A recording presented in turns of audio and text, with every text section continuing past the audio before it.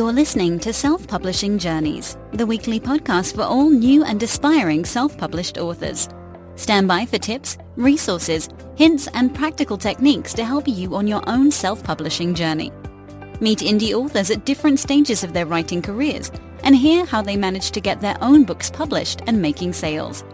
For show notes, web links, and useful resources, please head to selfpublishingjourneys.com.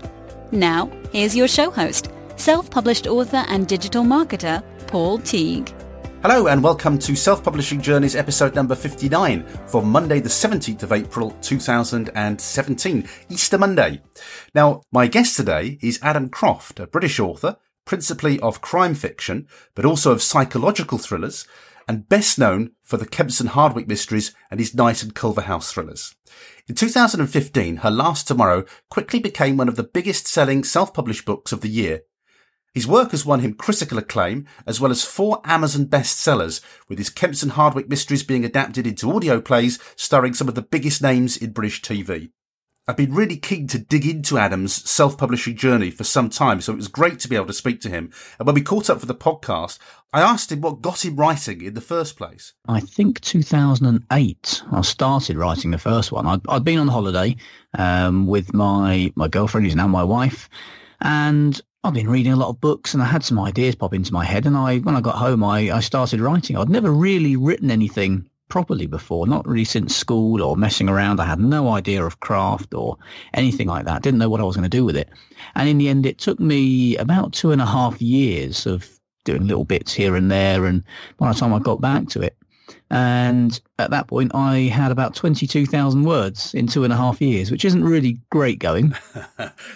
Did you have an aspiration then? Had you just leapt and just waiting to see where you fell, or did you have an aspiration to actually publish it?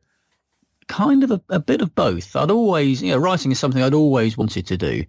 Always been quite creatively minded, but when I wrote this and finally finished it, the very first one that is, I didn't really know what to do with it. No, I realised it probably wasn't of professionally publishable quality in terms of the traditional sense. But I'd only found out about Kindle and KDP a couple of months before, and this was the back end of 2010, so it was all very new then. Yeah, it was a very different landscape, wasn't it, at that time? Oh, completely, yeah. I mean, it finally went live, I think, in the first couple of days of 2011, and within a few weeks had really taken off, and it ended up being the store-wide #1 free book on Amazon for a little while. And that was really what kind of piqued my interest and made me realise what was possible, seeing how many people were downloading this book. I mean, it didn't make me any money because it was a freebie, but just seeing the potential there and how much interest it was getting was what kind of made me think that potentially there could be something bigger here. And that's when I started looking into marketing and all sorts of things, and spent the next 5 or 6 years working out how to build a career out of it. I've talked to quite a lot of authors on this podcast now, and when people talk about 2010, which, well, I guess it's 7 years ago, that's an age, isn't it, in internet terms? Yeah. But people seem to be able to launch, and I know this is not an insult, but they seem to be able to launch pretty well anything then, and it seemed to find an audience. Was it that different in those days? It was very, very different. Yeah. I mean, I'm sure we do kind of blow it out of proportion, but compared to today, it was very, very easy compared to how it is at the moment. There was a lot less out there. There were far fewer people doing it. I mean, I was pretty digitally savvy. I'd been running an internet marketing company at that point, and even I wasn't really aware of sort of self-publishing and a potential there of publishing yourself through Amazon. But yeah, it was easier. I wouldn't say it was a case of, you could publish whatever you want and it would be popular, but it was certainly a lot easier than it is now. And what sort of process had you put that first book through? Had you done all the getting the proper cover, getting the proofread and the edit? Had you done that first time around? No. To be quite honest, I wasn't expecting anyone to read it. All I really wanted was for just one person who I didn't know to pick it up at random and let me know what they thought, so I could see if there might be some kind of future in this. Certainly hadn't expected it to go as mad as it did. And no, I did absolutely no editing whatsoever. It was full of errors, which were subsequently tidied up. The original cover was one that I knocked together myself in Photoshop in the old age-old tradition of just nicking a picture off the internet and putting my name and a book title on superimposed on top. But then again, it was all so young then, not just me, the industry. It was, that's what a lot of people did. And of course, that's the view that a lot of people have these days of self-publishing. But yeah, it just didn't, it wasn't a mature industry that had this kind of focus that you had to get your own editor, you had to get your own cover designer, you had to go through this process. And that was something that I built up since then. And that's part of that business mindset that I've really tried to develop with my books. So it sounds like from that first book then, it was almost like a test, a sandbox scenario. And you sort of thought, all right, we've got something to play with here. Where did you take it from that point then? Well, it was far less deliberate, really. I wasn't kind of setting out to test. I didn't know what I was testing either. It's just a case of seeing what happened, really. I very quickly realised that what I would need to do is write another book, and that one wasn't going to sustain me, certainly not one that was free. So I wrote a second book in the series. That was I think that came out June of the same year, so I got that done quite quickly. I didn't really know where I was going with that either. It was just a case of trying to get more readers in, trying to generate a bit of money from it. You mentioned series there, so you were writing in a series from day one? Well, kind of. I'd left the end of the book not open, but I hadn't, ended everything and, to the point where I couldn't write more in a series. I always had a view that I could carry on the characters and could carry on the series if I wanted to. So I suppose there was a little bit of forethought there. Didn't completely close everything off. And how do the series then work for you? Which one was this, by the way? Was this the Kempston Hardwicks or the Knight and Culverhouses by this time? This was the Knight and Culverhouse one. Yeah, the first book was Too Close for Comfort. The second one was Guilty as Sin. So yeah, I had left it open-ended, I guess, in terms of a series progression, yeah. So with that second book then, what did you learn from your first experience? Were you then aware of the need to be getting covers and proofreaders and getting the quality up? Not at that stage, no. It still took me a little while to cotton on, a little while longer to cotton on. I had some friends and family read through it and offer some suggestions. Ignored most of them because I was far less wise then. Again, the cover was one that I'd put together myself. I still hadn't really realised the importance of doing it properly. I mean, my excuses were the same ones that I hear from a lot of people now. I haven't got the time to sort it all out. I don't know any designers. I haven't got any money. Isn't that expensive? And the answers are yes, it is expensive, but it's also absolutely vital. You can't just you can't just do it yourself. You wouldn't open a shop on the high street and get a black marker pen out to write the sign on the front of your shop. You would get a sign writing company to do it. It's all about the image that you're trying to put across, and you want people to think that you're a professional writer, and you are. If you're trying to make money out of it, by definition, you're professional, and you've got to act professionally with it. And like any business, you have to make investments. What were your expectations of that second book? I know that the first one had done really well for free. Presumably you were hoping to start squeezing some cash out of this. Yeah, just something really to try and make it pay its way. I was kind of realistic in the sense that I knew by then it wasn't just going to be a case of put a book out, make a load of money and everything will be rosy. I knew it was going to have to be a long-term thing. And I was starting to realise that it was all a case of building things up from the ground, really. So I think expectations were fairly low. And yeah, they were certainly met at that level for the first few years. Okay, what sort of length were you writing at that stage? Because the first one was quite short, wasn't it? I mean, is it novella at that stage? Was it a novella or is it just slightly above? Yeah, I mean, it's all a bit fluid, really. There are different definitions, but I mean, generally accepted is anything above kind of 40, 50,000 would be a novel. Below that is novella, and I think below sort of 10,000 words would be a short story. So yeah, there were all novellas really up until about my fourth or fifth book, I think. My writing style is generally shorter and it is snappier. I do get to the point. I don't tend to fill things out with too much waffle. I mean, as the series have gone on, the worlds have got bigger, if you like, and I know the characters, more things happen. There are more threads that go throughout the series which need either tying off or developing. So they have naturally got longer.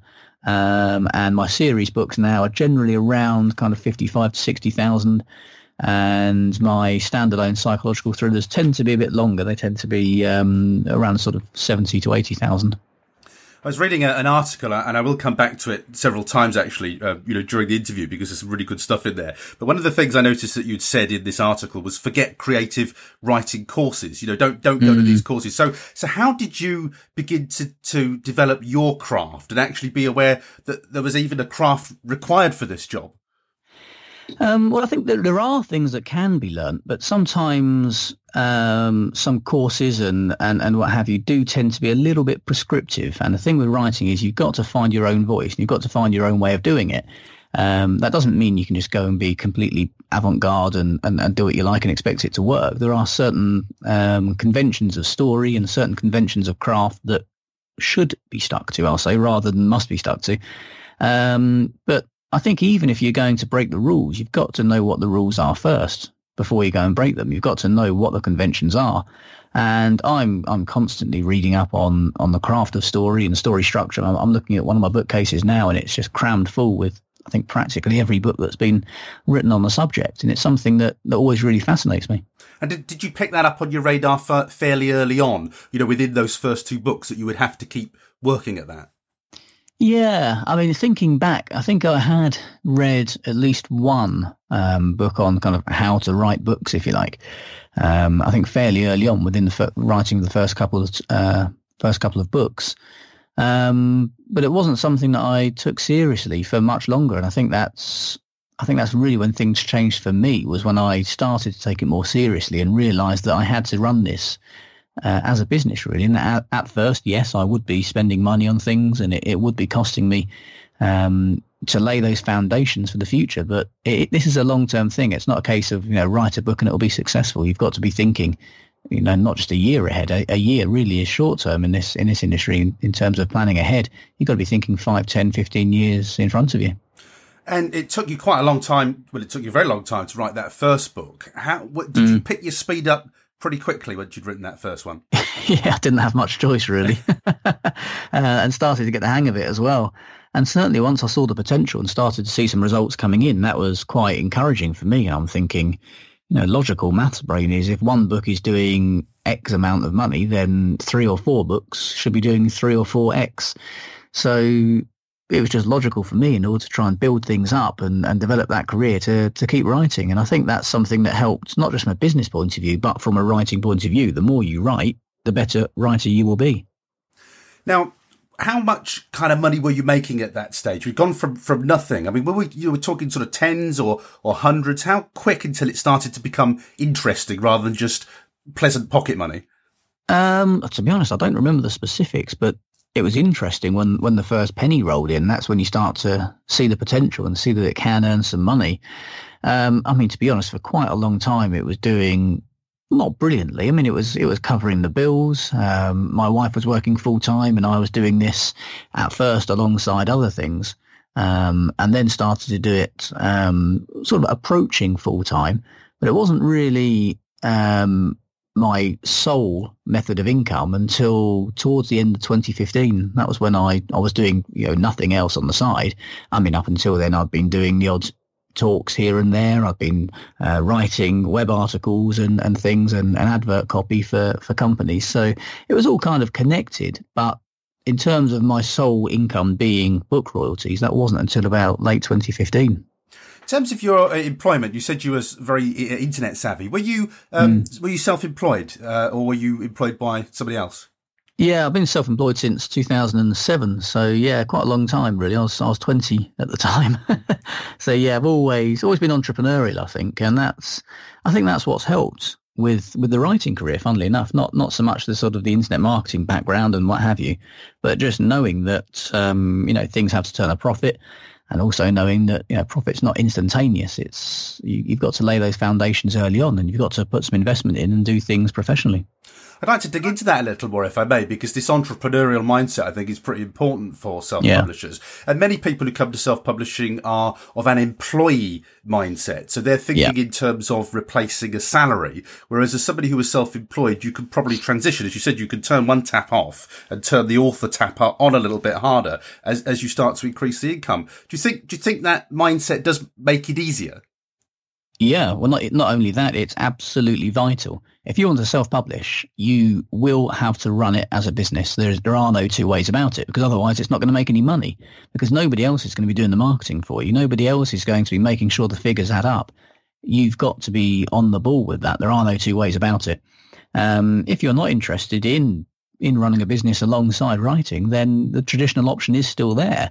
But all I will say is that you will have to do quite a bit of the work yourself in that arena as well. That's not it's not so much how it used to be, and it was just write a book, send it off, and they'll do the rest. There are expectations in the traditional side of the industry as well, that you have to get involved in your own marketing. You have to have quite a bit of input into things. But yeah, if you're looking to self-publish or do things independently, then there are no two ways about it. As I said, it's absolutely vital that you've got to run a business as well.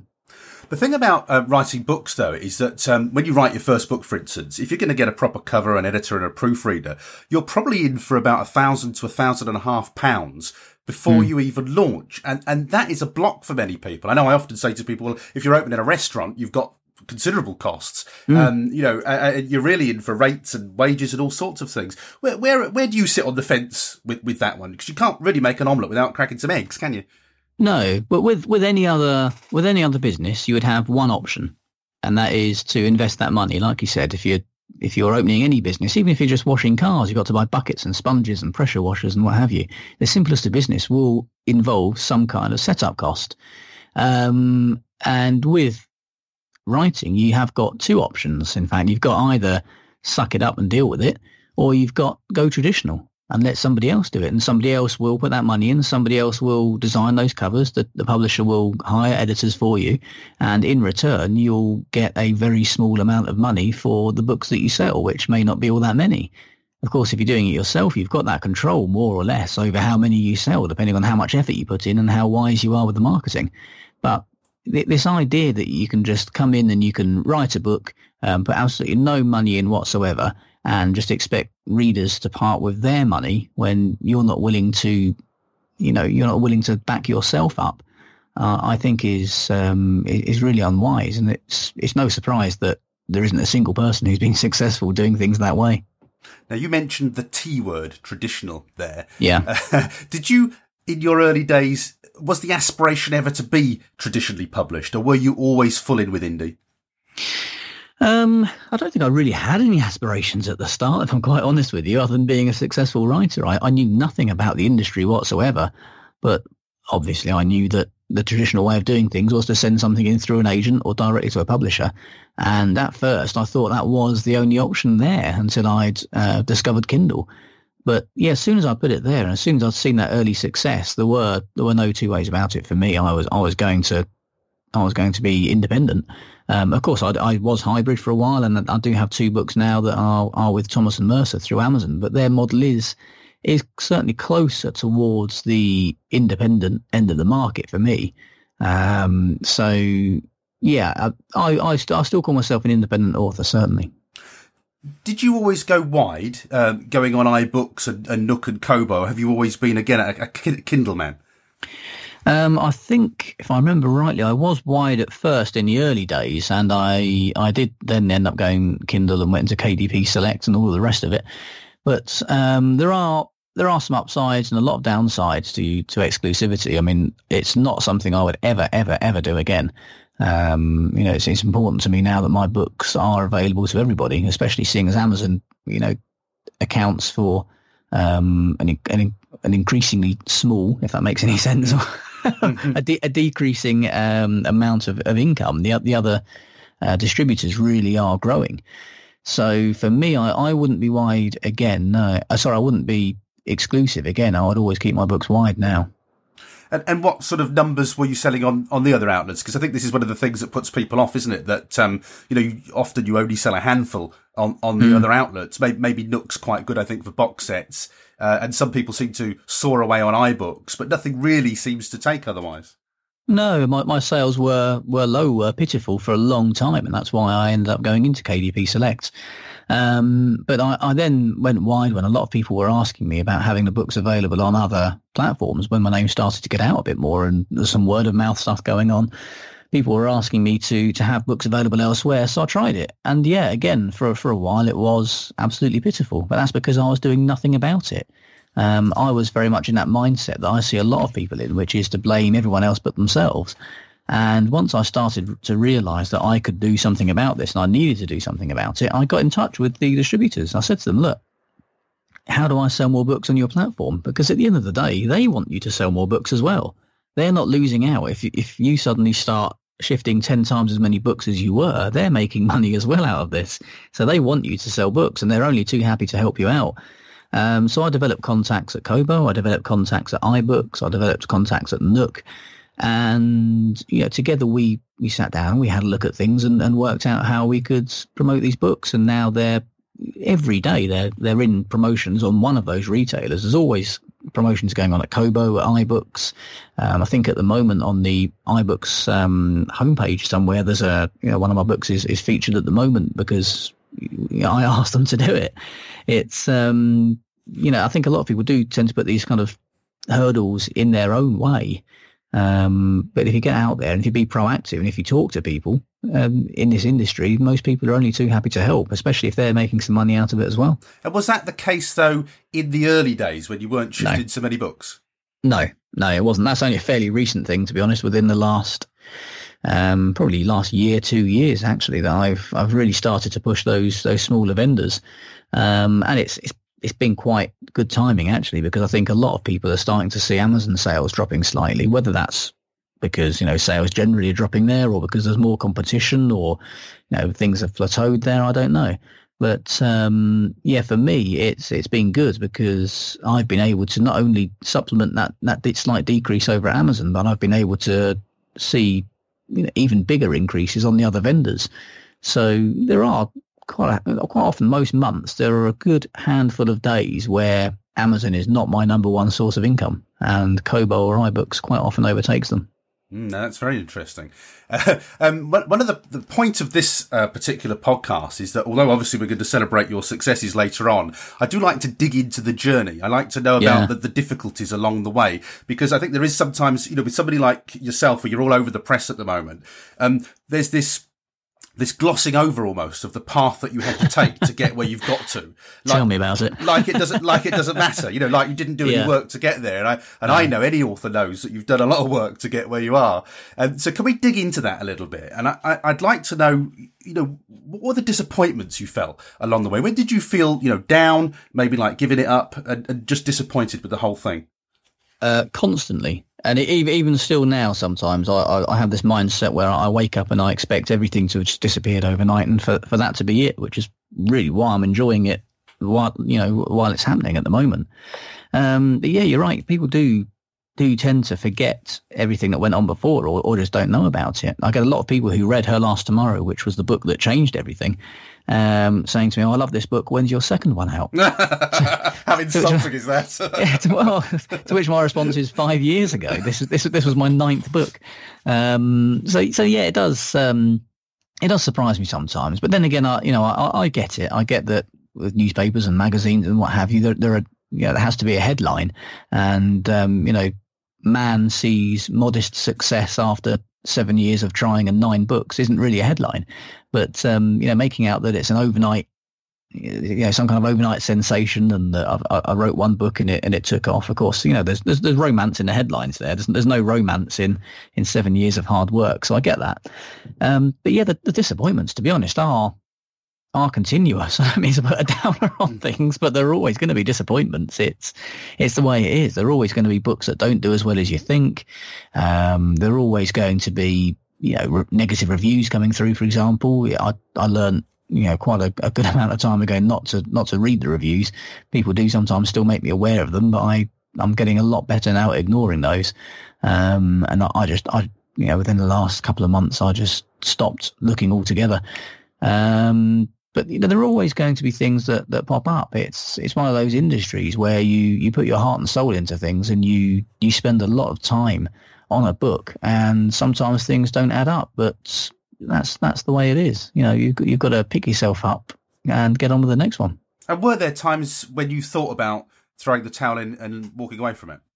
No, not as such. I think that's just because I'm a really stubborn person. So I've never really thought about not doing it. But yeah, you always question why you do it. You always think, well, is this going to take off at some point? And I'd always hoped that it would, and I always knew that there would be a tipping point there somewhere. But I was also acutely aware at all times that if it didn't take off, and the reason why it hadn't been taken off at that point was that it was down to me, and it's down to the effort that perhaps I wasn't putting in, or that I wasn't putting it into the right areas. So yeah, I mean, any time things haven't gone quite right or have been slightly disappointing, I've realised that perhaps my focus has been in the wrong place, and I should have been focusing it elsewhere. And that, sometimes decisions I'd made hadn't been right, which is fine. That's business. That's life. We all make mistakes. We all make wrong decisions, but as long as you can make the right decision next time, that's the main thing. And how did you feel about your writing? Have you always felt happy and good about what you're sending out into the world? Yes and no. My general rule is that I won't put a book out unless I think it's better than the one previously. And I've got a small team of people who read my books before they get released, to make sure that it's, I haven't made any daft mistakes, and that just in general that it is going to be better than the previous one, because I want to keep getting better. I want to keep improving as a writer. I want to keep improving how many books I'm selling and, the sales rankings that I'm hitting. So yeah, for me, that, consistent increase in quality is what's important. And I think rather than putting a bad book out, I think what I'm most scared of is writing the perfect book. The perfect book. Because there's just nowhere to go from there. And the thought of starting to slip backwards is what would scare me the most. Okay, then. So when did you start to get people like proofreaders and editors involved? Do you do things like structure edits? You do the whole thing? Yeah. It's a bit more of a kind of a fluid process. It certainly was earlier on. As I said, from that second book onwards, I'd started to get friends and family involved and looking through things. But it wasn't until, again, I did things completely the wrong way around. I'd waited until it started earning some money before I started putting my own money in. So yeah, it's probably about 4 or 5 books in before I was paying for structural edits and for proofreaders and things like that. And even then, some of those books were making a net loss. But, it's all, as I said, it's all about the long term. It's all about looking further forward. And I knew that one book would tip things over. But, if that 9th book had been my first, then I would have had nowhere else for the readers to go. They wouldn't have had a back catalogue of books to go through. So, you will earn more money the more books you write, even if each book only earns a small amount of money. Times that by 20 books, and you're starting to see a much more significant income. So you were running at net loss for quite some time. You obviously you got book income, but by the time you'd paid for all the bits and pieces that you have to, it was showing a net loss in the writing business. Yeah, I mean, there are ways to mitigate that. What a lot of people do, certainly on the editing front, is you'll find that a number of your readers may well have been professional editors or professional proofreaders. There are, for example, I've got something like 25,000 people on my mailing list. There are all sorts of employment backgrounds there. So there's no harm in just asking. And you'll often find you might get a better deal by going to somebody who's already on your mailing list and is perhaps willing to cut you a bit of a deal. And especially quite often they'll do a better job because they genuinely love your books as well. They're not doing it just as a professional thing.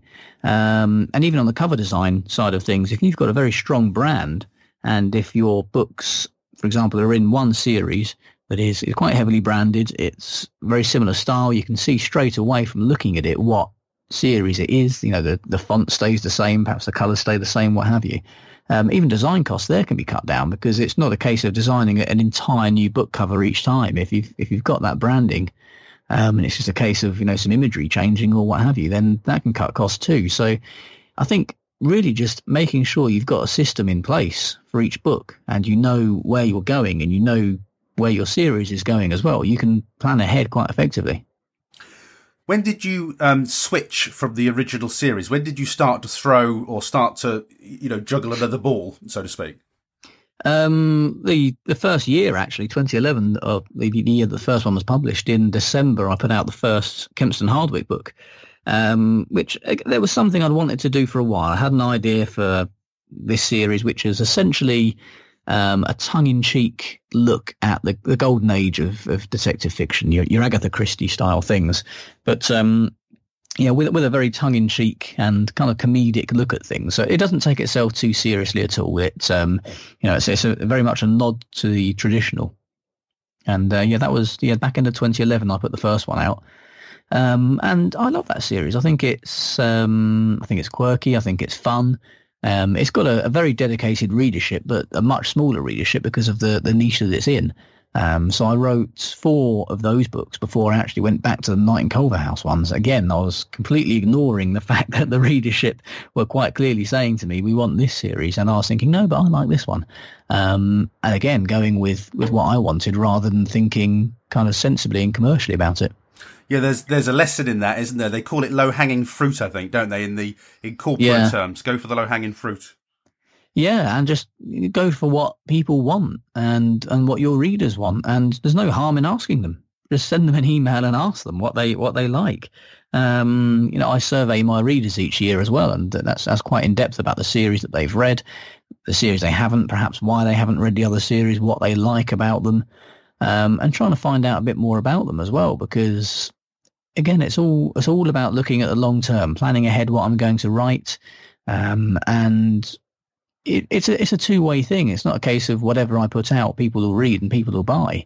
There are a lot of authors out there and a lot of books out there, and people aren't loyal to you, just because they're loyal to you. They're loyal to you because they like your books, and for that loyalty to continue, they have to continue to like your books. You mentioned a little earlier on that you've got a 25,000k mailing list now. You're internet savvy, so at what point did you start to build your list? Not early enough, and I don't think you can do it early enough either, to be honest. It is the most important aspect of being an independently published author, is having that mailing list, because otherwise you've got nothing to fall back on. If you're only marketing each book through Amazon, I mean, for example, your first book does very well, you then write your second book, how are you going to market it to the people who bought that first one? They're not going to find out otherwise. You've got to get them on your mailing list as a way of being able to let them know. It's a free marketing tool almost, until you get to having a lot more people on your list and having to pay for it. But even then, it's still the cheapest and most effective marketing tool.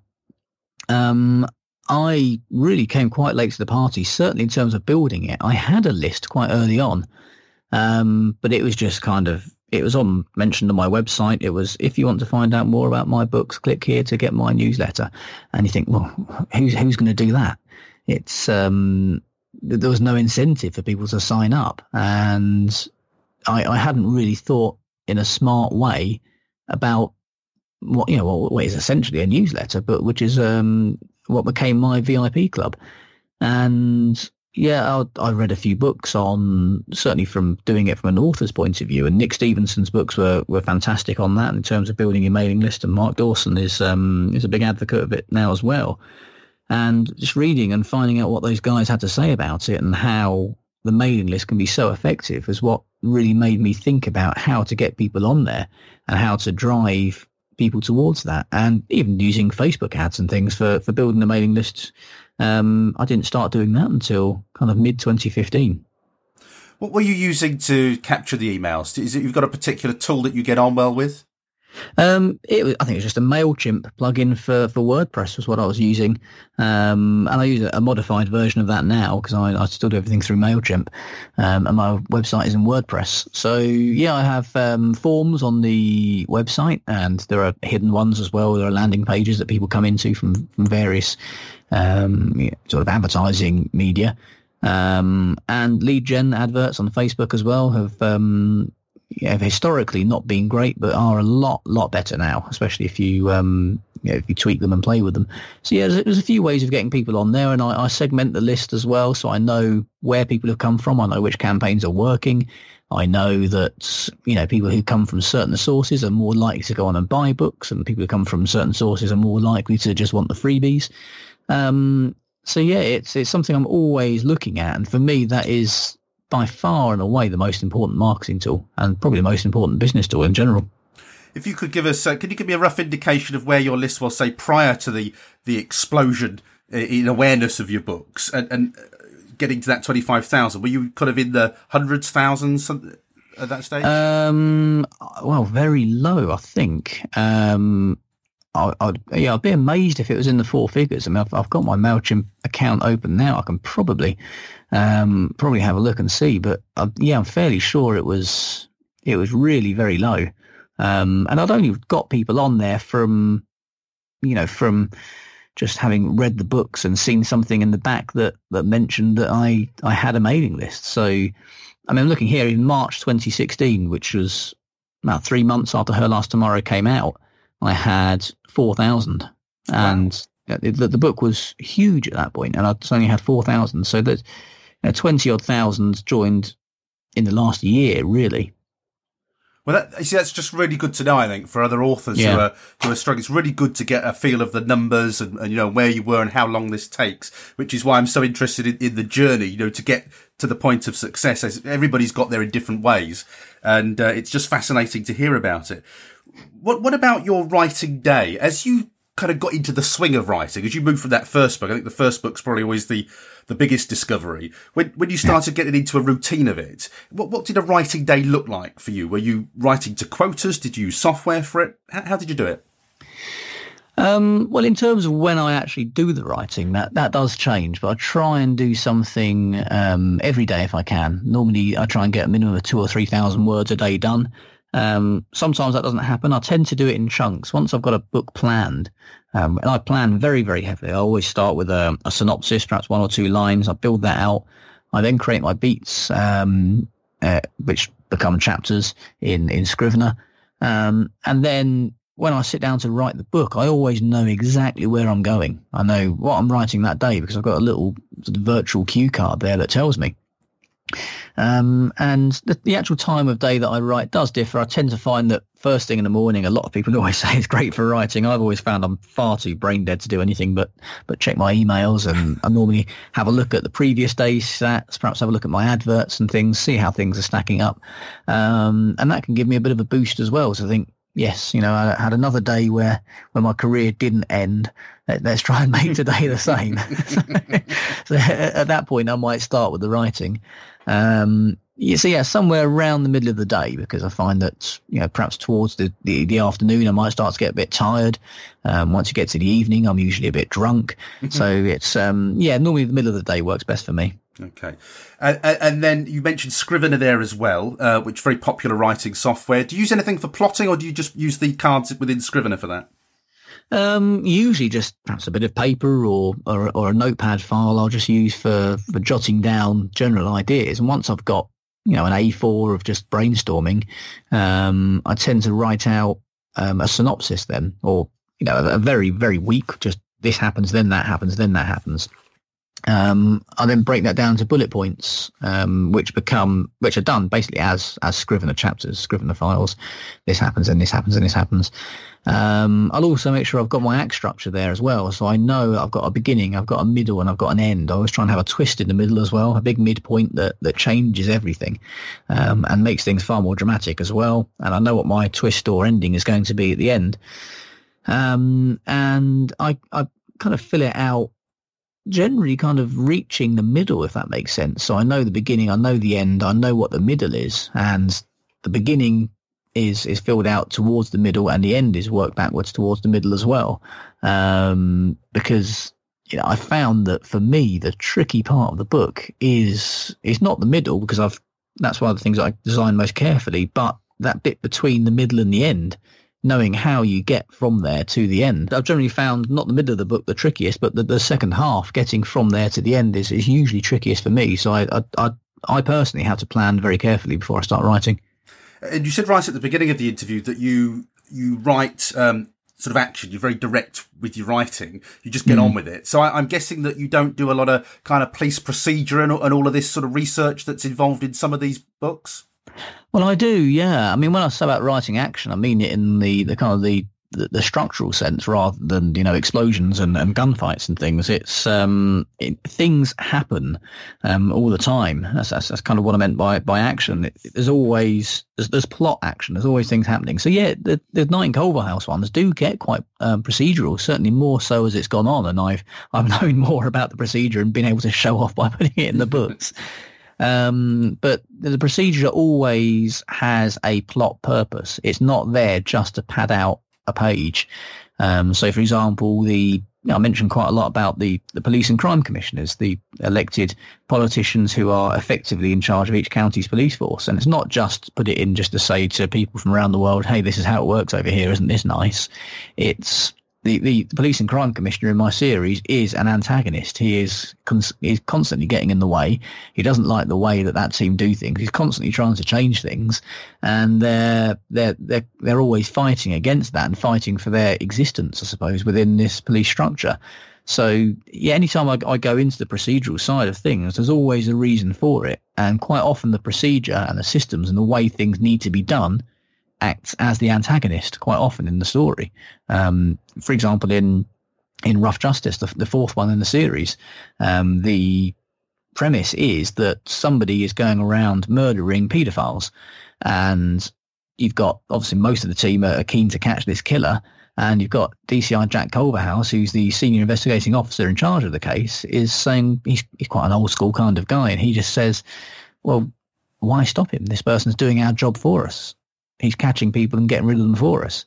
And of course, the system and the police doesn't really account for views like that these days. So he finds himself up against it in many ways. The team find themselves up against it, not having their main man in charge. And yeah, I always make sure that if I go into detail with the procedure and things, it's for a reason. It drives the plot in some way. And where do you get your information from to make sure that you're getting those procedures correct?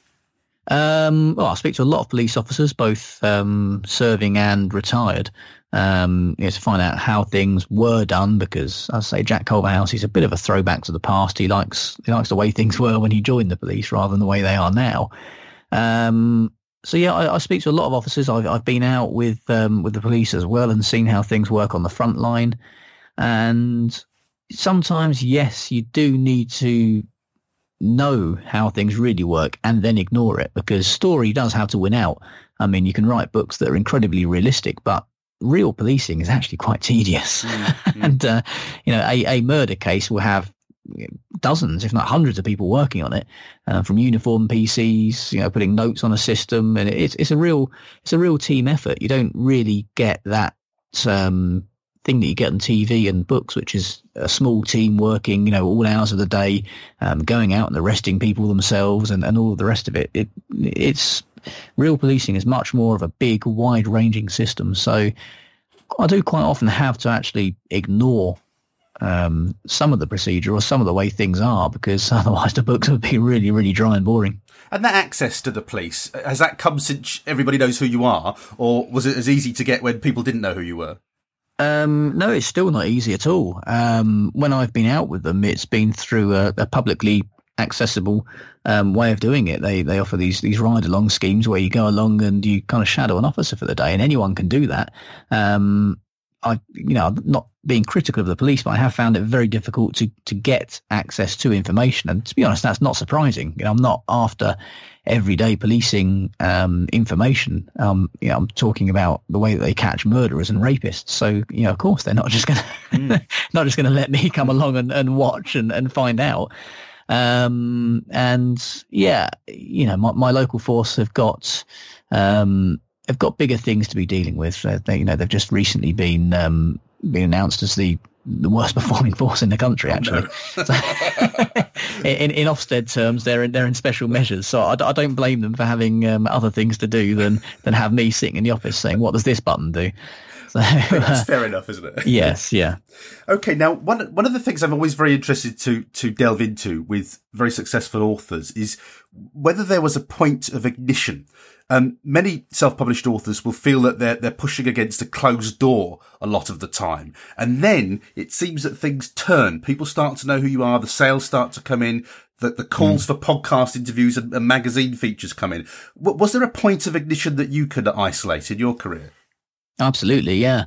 I mean, there was always something kind of growing and bubbling. But yeah, for me, it was when I wrote Her Last Tomorrow. That was when everything completely changed.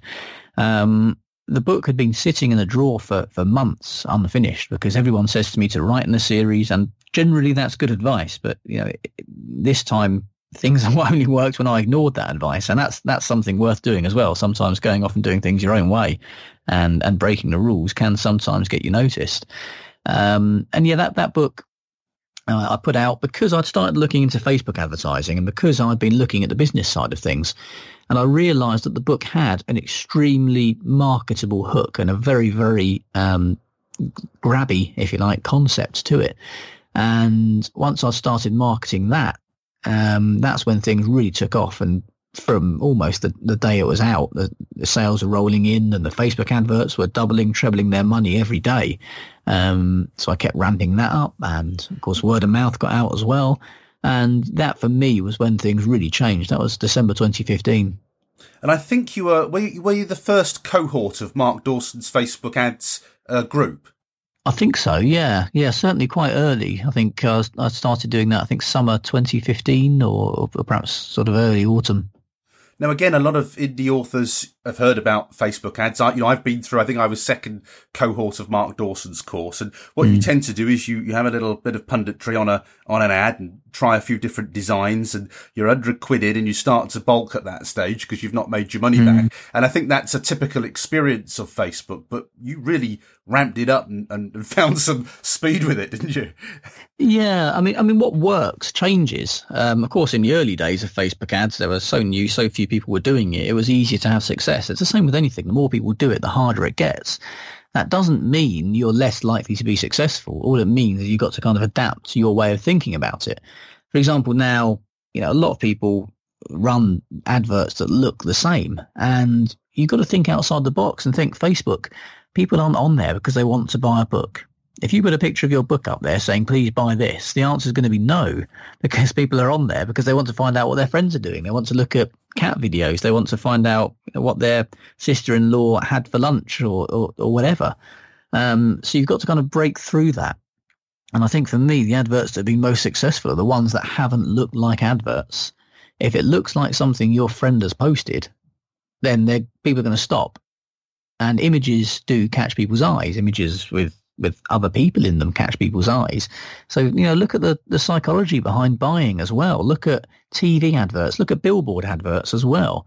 When you're driving around and you see billboards at the side of the road, think, why would that advert work or not work? What catches my eye about it? What makes me stop and see it? Because, these advertising experts know what they're talking about, and think, how can I then apply that to a Facebook advert? Why are people on Facebook? When I'm scrolling through Facebook, what makes me stop and look at something? It's not because somebody's telling me to buy something. If it's an obvious advert, I'm just going to scroll on. So it's a case of thinking outside the box. And the course is fantastic for learning how to put Facebook adverts together, the systems behind it, the reporting, integrating everything with MailChimp. But yeah, you can't kind of expect to just put up an advert that looks like an advert and make it work. It's about thinking outside the box and looking at the psychology behind it. And if I think back to your success on Facebook, from my point of view as a recipient of your ads, it was that wonderful image of the hand over the girl's mouth and the frightened eyes. I mean, how fair is it to say that, virtually that book was sold from that one ad? Yeah, it was. Yeah, there were three that I used mainly. The first one was a picture of a kid's tricycle knocked over at the side of a road as if it's just been abandoned, which again makes people scrolling through. You see that and you think, what the hell's this all about? It doesn't look like an advert, but you're trying to work out what the photo means. And that's the first thing is to catch people's eyes. See, I had that one. I had there was one of a girl just standing there with straggly hair. It was a black background, black and white photo of her, head and shoulders. And yeah, another one of a young girl with a man's hand clamped over her mouth.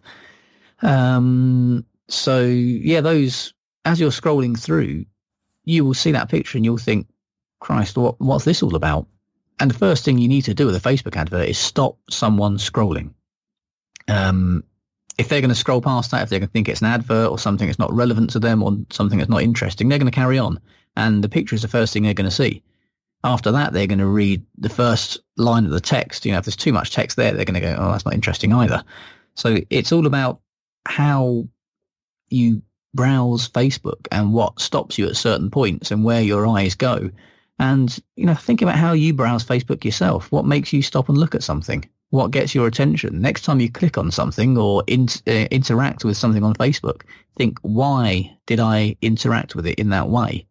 What got my attention? What made me do something here? And, using that reverse psychology, you can apply that to your adverts as well and think, okay, well, how can I make an advert that has those things apply to it? Can I ask you, where did you get that great picture from? Which stock photo site did you get it from? Or was it made up? Because it's a great picture. Shutterstock, I think. Really? I'd have to have a look. But I've used a few different sort of image repositories and things. I subscribe to a few of them. So, yeah, it's I'm not great with graphic design and what have you. So, yeah, it would have been a stock image that I would have found straight off the shelf. No kind of Photoshop work on it. I don't think so. Sometimes I do some, but yeah, nothing too major. But yeah, normally it's just a case of buying an image from an image repository. And because that advert was so successful, then I think you were you capturing leads rather than going straight for the sale from that? No, that was going straight for the sale. That went straight through to the Amazon product page. Oh wow, straight to Amazon, not even a landing page. No, straight to Amazon. Yeah. Well, that's quite phenomenal, isn't it? I mean, that conversion process to go, from that image and text straight to a buy, that's you must have had a pretty strong words somewhere along the line. Yeah, I mean, it included the main hook of the book, which was, could you murder your wife to save your daughter? Which obviously is going to stop most people in their tracks anyway. And there were other things that I used in the advert, mentioning that it was a limited time price offer, mentioning the price there as well, because one of the things people do is they try and get as many people to click as possible. And that's not always the best thing, because a lot of those people aren't going to be relevant. So what I was trying to do is weed out people who were going to get to the Amazon product page and then not buy, because that clicks cost me money. I only want to be paying for clicks that are going to be likely to get me sales. And, mentioning the price, because some people might get to Amazon and go, well, that's too expensive or that's too cheap, I'm not going to buy it. Mentioning the fact that it's had fantastic reviews and this, that and the other. So by the time they go through to Amazon, they've already got a pretty clear idea in their mind that they're probably going to want to buy that book. And what was the price when you were selling it through that Facebook ad?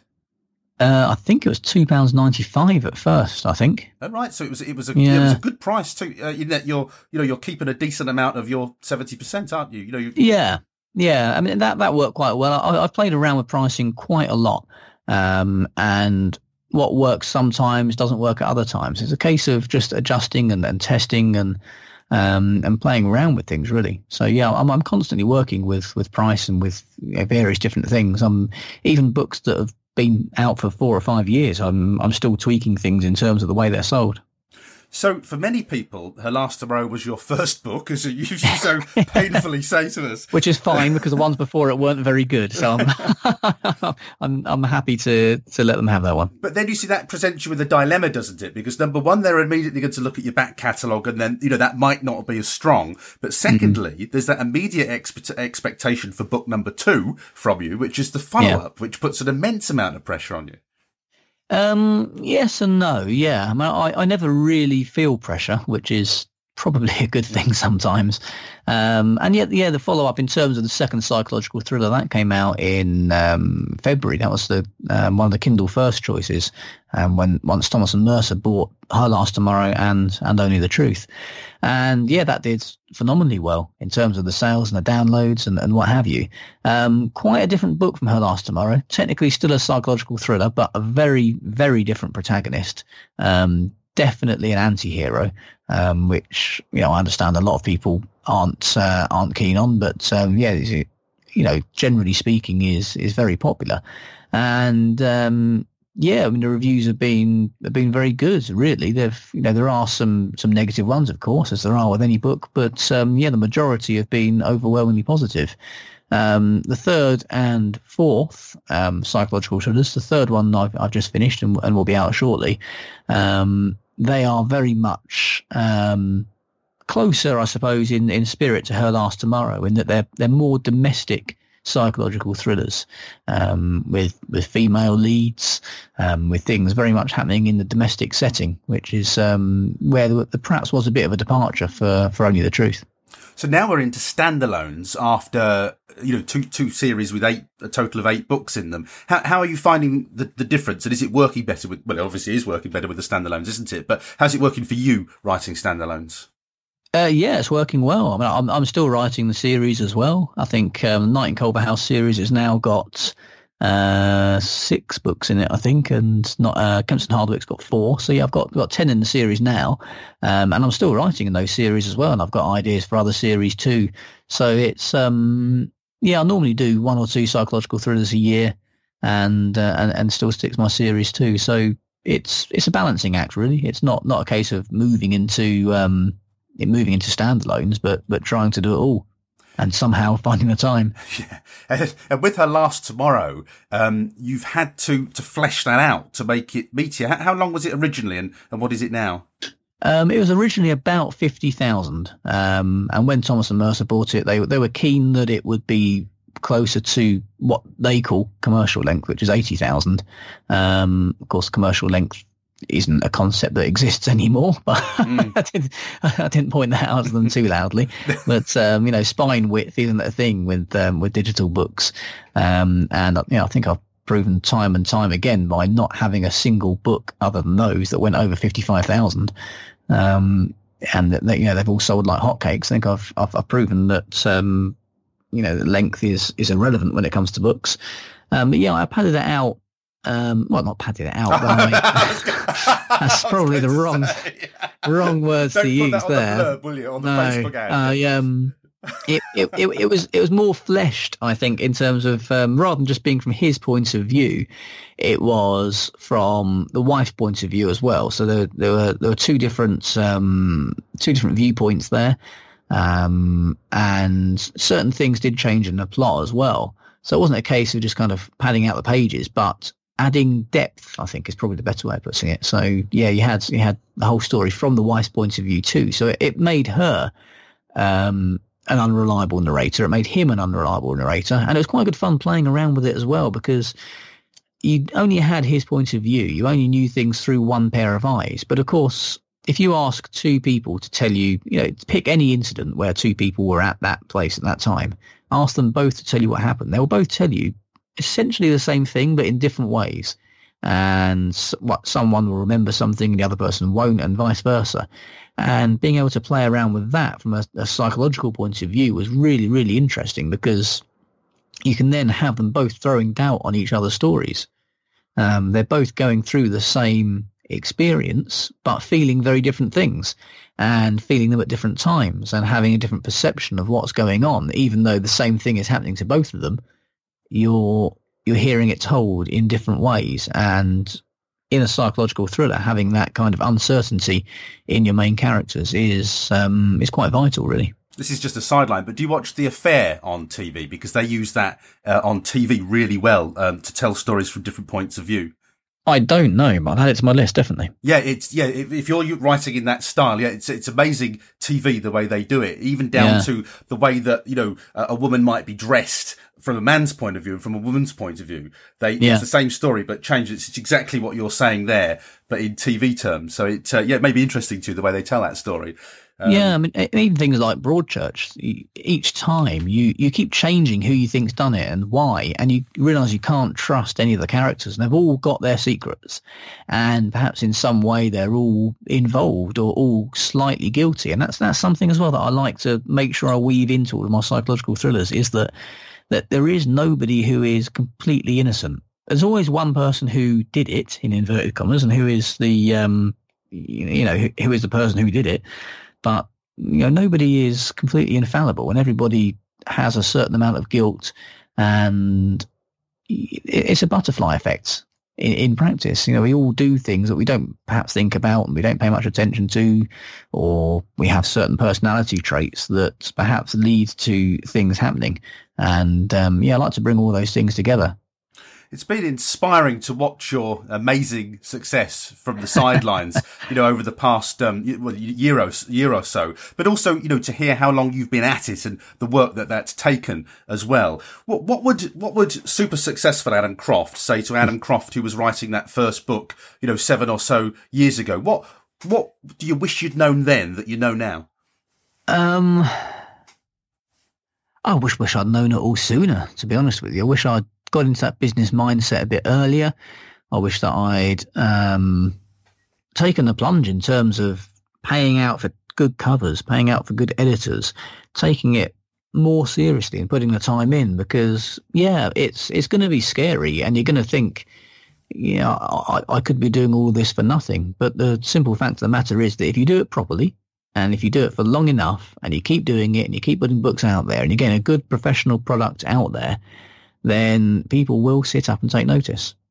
You've just become a father. My congratulations on that. Thank you. I'm amazed adventure. He's kept quiet for an hour. Well, I hadn't heard anything in the background. Yeah. But you must feel like you're on top of the world at the moment. Yeah, I do. But as I said, in many ways, I just don't feel pressure. I just want to keep moving on and doing the next thing. I mean, last month I was simultaneously store-wide #1 on UK and US Amazon. And, it was the best-selling book in the world for a good few days. And it's bizarre, but my first thought was, excellent, fine. Where do I go now? What's next? How do I build on this? And that's constantly what I'm doing. I've got a long list of things that I want to do through my career. It started with write the first book and it ends with be the best-selling author of all time. And there are certain markers and checklists on the way, and I'm just ticking things off and moving onwards and upwards. That's my way of thinking about it. Thank you for listening to this week's Self-Publishing Journeys. If you enjoyed the show, please consider sharing it with your indie author friends. Or you can leave a review on iTunes, Stitcher, or whichever podcast directory you use. In the meantime, you'll find previous interviews and all the show notes at selfpublishingjourneys.com. Thanks again for listening. We'll have more great self-publishing tips for you next week.